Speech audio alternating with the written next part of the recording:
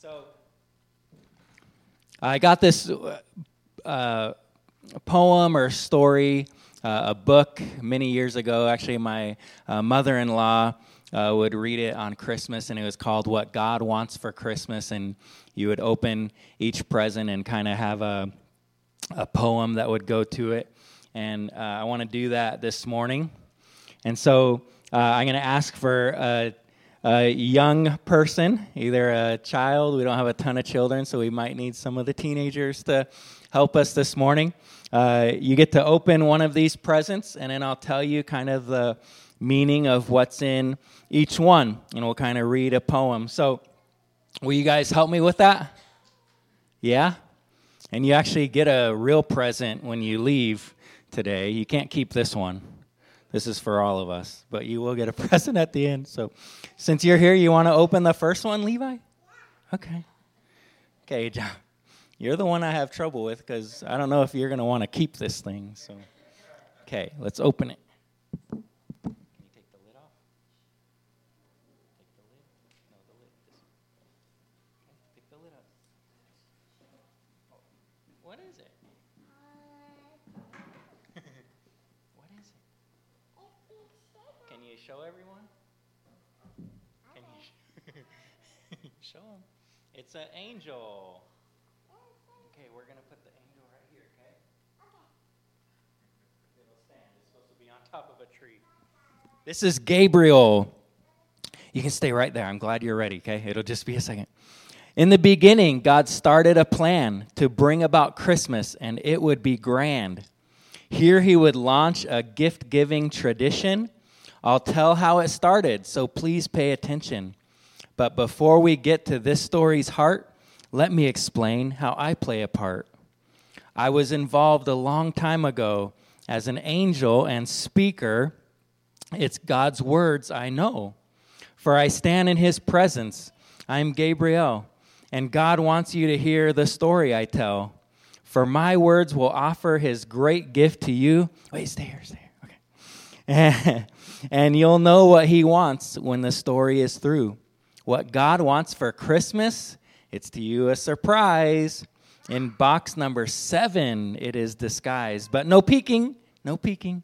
Be patient. For this you must wait. It's what we offer him, and it's really great. Okay, now box number 2. Okay, who's going to go first? Do you guys want to go together, or you want to do 2?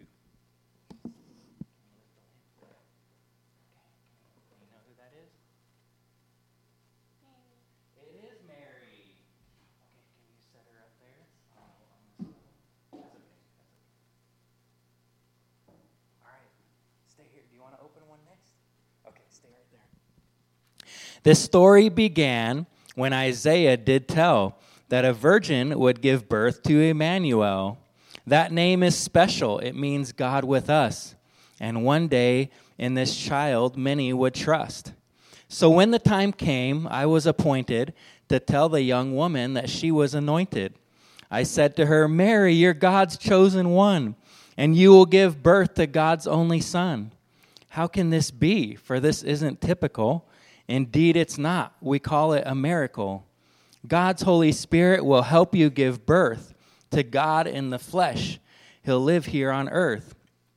God says to name this baby boy Jesus. Mary said, yes, may God do as he pleases.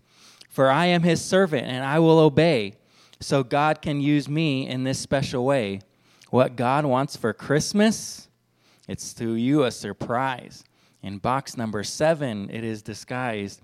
But no peeking, be patient. For this you must wait. It's what you offer him, and it's really great. Yeah, number 3. This one's heavy. Oh, this is heavy. Okay, can you lift the lid? I think it folds. There you go. Oh, that's a big guy. Be careful. Do you know who that is? Huh? It is Joseph. Yeah. Good job. And these guys were built to be leaning, and they often will fall over, so we got to be careful. Okay, watch out. It's Joseph. Sweet Mary now knew she would be Jesus' mother, and Jesus would soon need a here on earth. But moms need some help. She needed another, and Jesus would soon need a here on earth dad. God knew all that. Here's the plan that he had. God had a man named Joseph in mind. He'd make a good husband who's loving and kind.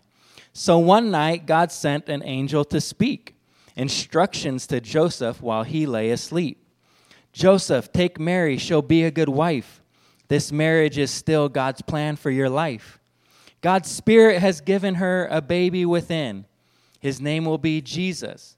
He'll save you from sin. What God wants for Christmas, it's to you a surprise. In box number 7, it is disguised, but no peeking. Be patient.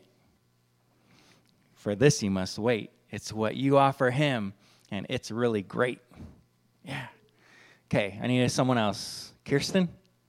Awesome. Okay, we're on number 4.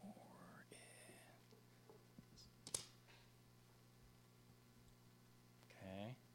I think that lid comes off. Who's that? Jesus. Yeah, baby Jesus. Thank you. After a while, there came a decree. Go back from where you were from originally. So this couple set out to Bethlehem town, and when they arrived, they looked all around. But the inns were too full, no room for 2 guests. And Mary was tired. She needed to rest. Our rooms are taken, the innkeeper said. But then an idea popped into his head. My stable's not much, but there you can stay. I'll give you this manger, a feed trough with hay. Later on, there in the quiet of night, to Joseph and Mary's excited delight, she gave birth to God's son. It was not a surprise. God said it would happen, and he never lies. God gave the first gift that first Christmas day. He gave us the Christ, the babe in the hay. But that is not all. God wants something grand, an offering to him, the point of his plan. What God wants for Christmas, it's to you a surprise. In box number 7, it is disguised, but no peeking. Be patient. For this you must wait. It's what he wants from you, and it's really great. Next person. Come on up. Come on. You already had a turn.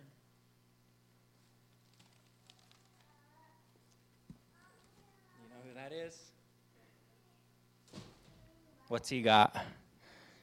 Yeah. So what is he? A shepherd. A shepherd. During the night, when all was quite still, shepherds were sheep watching out on a hill. A Savior is born, boomed a rushing wind voice.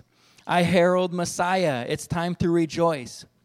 Now what stood before them? An angel in white, with eyes full of fire and stature of might. Go to Bethlehem now, in a stable you'll find a babe in a manger, that is your sign. Then finding a stable where they saw a light shine through the wallboards and into the night, the shepherds looked in, and what did they see? The manger, a baby. They fell to their knees. So this must be him. This is the sign. They had found Jesus, the Savior divine. The shepherds joined in the first celebration of Christmas because of this grand revelation. What God wants for Christmas is to you a surprise. In box number 7, it is disguised. But no peeking, be patient. And for this you must wait. It's what you offer him, and it's really great. You want to help with the next one?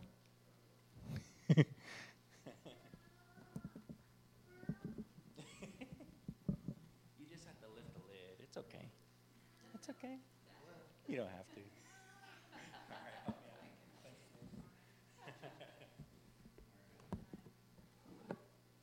All right, what's that one? Thank you. A wise man. We're going to talk about the wise men next week. The wise men actually came into the story a lot later than the rest of them, but we see him at the manger, but we're going to talk about wise men next week. Now in the east lived some men who were wise. They saw a new star when they looked to the skies. This must be the star written here in our book. It tells of a king. Let's go take a look. So they followed the star till it finally rested, where Mary, the mother, and Jesus were nested. When they stepped inside, they all fell to the floor to worship the king. But then there is more. These men gave him frankincense, myrrh, and fine gold to honor the one the new star had foretold. Then in a dream they learned not to go back by way of King Herod, who planned to attack. So they chose to go home in a different way.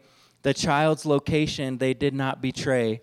As Mary thought through these events in her mind, she said, God is so loving, protective, and kind.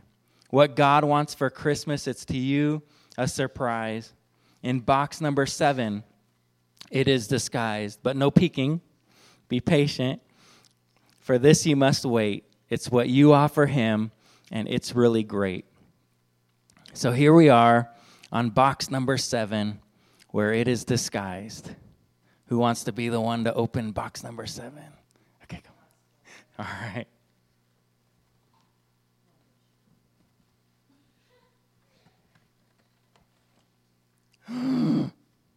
What is it? That's a mirror. Who's in the mirror? You. What God wants for Christmas, now here's the surprise in box number 7, where it's been disguised. Peek in the box, for so long you have waited. Try not to blind you guys by the light. Okay? What God wants is you, the one he created. Me, you ask, why is this so? I cannot wrap me and put on a bow. No, you cannot. But what you can give are the choices you make in the life that you live. God wants you to know him and love him within, and this is called worship, an offering to him. To do this, trust Jesus who died in your place. When you didn't deserve him, that is called grace. Pray now and offer your life and your heart. Say, Jesus, I need you. I'd like a new start. Forgive me today for the sins I've committed, so one day in heaven I will be permitted. When you pray this decision, the heavens rejoice that you have made worship of God your life's choice. God wants you to know him, so choose every day to love God and thank God and give him all praise. Amen. Isn't that a cool ending? Were you guys expecting that? A mirror in the end? Man, that's cool, huh? Pretty sweet. I want to kind of finish the rest of the sermon. It'll be short.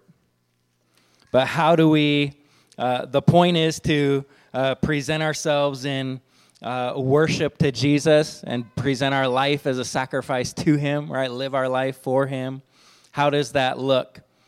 I part of the Christmas story, the birth story that we don't talk about a whole lot is we usually kind of end on this day. Okay, Jesus is born, the shepherds came, praise God, and it's a glorious moment.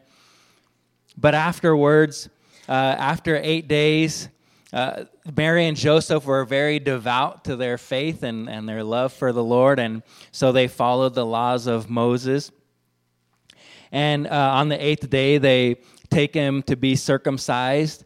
And there's a time when purification or a cleansing sacrifice was to be made. And so when Mary has given birth, there's a time frame that they go back to the temple. And so this is probably 40 days after Jesus' birth. They take him to Jerusalem and they present him to the Lord. And in the temple at that time, there's a man named Simeon, and he could be referred to as a prophet. We talk about how there was 400 years of silence. There wasn't a written word from the Lord or recorded, but there was probably things happening. They were still worshiping in the temple and all that, and Simeon was a very devout man. And the chapter in Luke 2:27 says that the Holy Spirit spoke to him to go into the temple courts, and at the precise time that he walks into the temple courts. Mary and Joseph and baby Jesus are coming in to the temple courts at that same moment.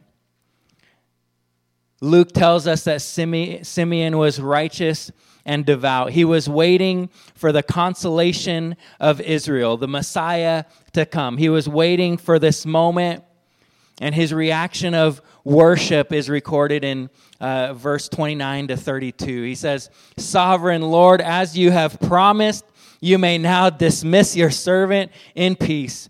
For my eyes have seen your salvation, which you have prepared in the sight of all nations, a light for revelation to the Gentiles, and the glory of your people Israel." He worshiped. He knew this was the Messiah. It was not an ordinary baby. And that last verse is really key, what he says. A light for revelation to the Gentiles. Like we talked about in service last night, Jesus was a light to the whole world, not just the Jews, but to the Gentiles. He would be revealed, and he would reveal God to them who maybe did not know God. And ultimately, that's us after generations and generations. And then he says, a light for revelation to the Gentiles and the glory of your people Israel. He was the glory of all that they had studied, all that they had worshiped, all that they had heard about and had faith in and love in. So Simeon was just in a moment of time in our Bible, but it's a powerful response to the birth of Jesus. There was also a prophetess named Anna who never left the temple for 84 years, the Bible says. She was a young married woman and only married for 7 years, and her husband passed away. And the Bible just says that she was in the temple for 80 some odd years. She would worship, Luke says, day and night, fasting and praying.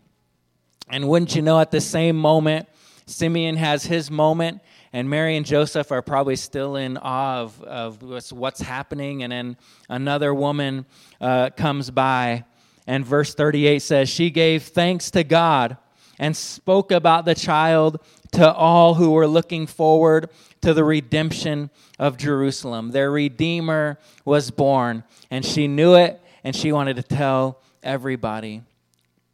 Why did they worship him this way? Well, they had studied Scripture and had a deep love and faith in God. They were seeing firsthand all of the prophecies fulfilled. This humble baby was fully God and fully human. This second Adam, the Son of God, the Lord Jesus Christ. He's the mediator between God and mankind. He was also the mediator at creation, the image of the invisible God. He is the fullest and finest revelation of God to mankind. He's the revealer of God. Throughout the Old Testament, he appears as the angel of the Lord, clearly identified as deity. It would take forever, but it's an amazing study to see how Jesus was in the Old Testament and throughout that time. These were brief encounters. These brief encounters were to reveal God's will to the people that the angel of the Lord would speak to. He was made lower than the angels for a short time, but now he's crowned with glory and honor.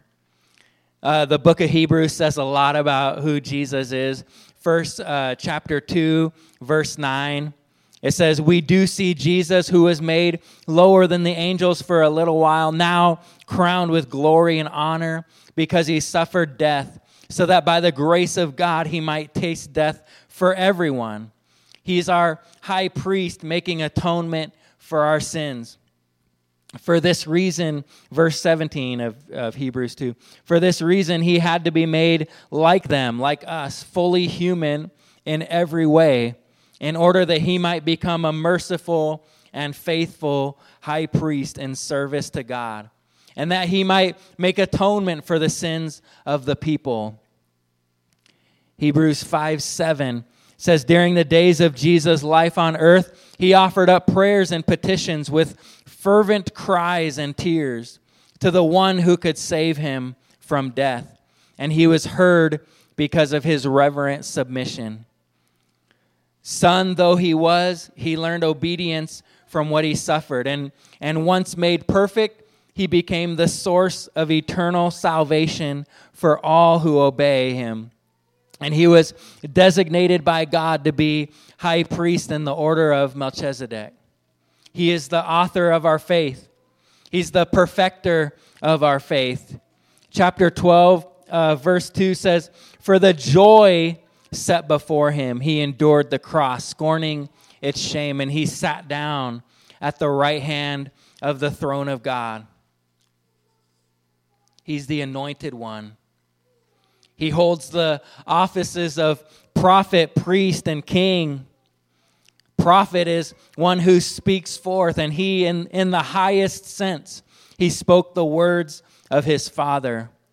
He was priest. He represents God to people and people to God.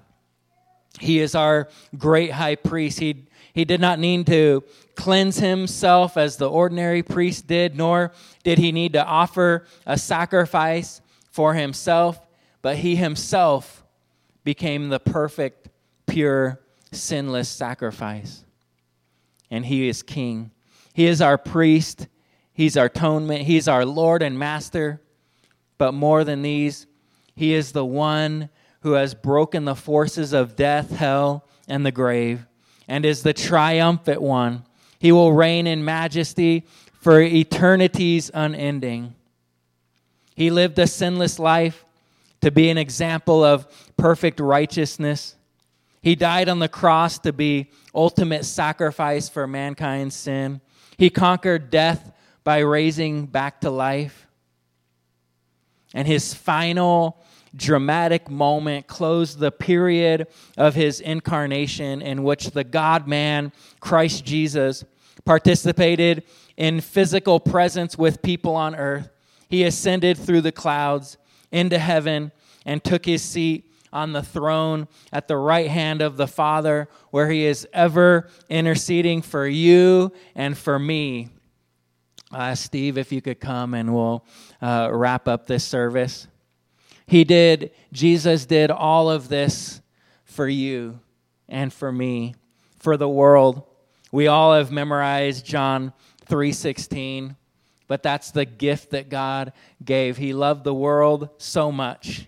He loved you so much. He loved me so much. We could put our name in John 3:16. For God so loved Benjamin that he gave his only begotten son. All right? For God so loved Kent that he gave his only begotten son. For God so loved Levi. For God so loved Jeannie, Kirsten, everybody. For God so loved the world that he gave his only son. And he's the only living God. Our God, the God that we serve, and he's living and active. He's powerful. He's sitting on the throne. And if you could ever even wrap your mind around the fact that Jesus is praying for you and he's interceding for you, that he's taking your needs to the Father. When you pray, he hears you and he mediates for you to the Father. He intercedes to the Father for you. And it started long before this baby in a manger. But today, we celebrate the birth of our Savior. Would you stand with me today? And I just want us to reflect, and you can sing along with Steve, and let's just give our thanks to the Lord and give our offering to him as we've learned today what God wants from us. Let's do that as we close, and then I'll come up and pray. Go.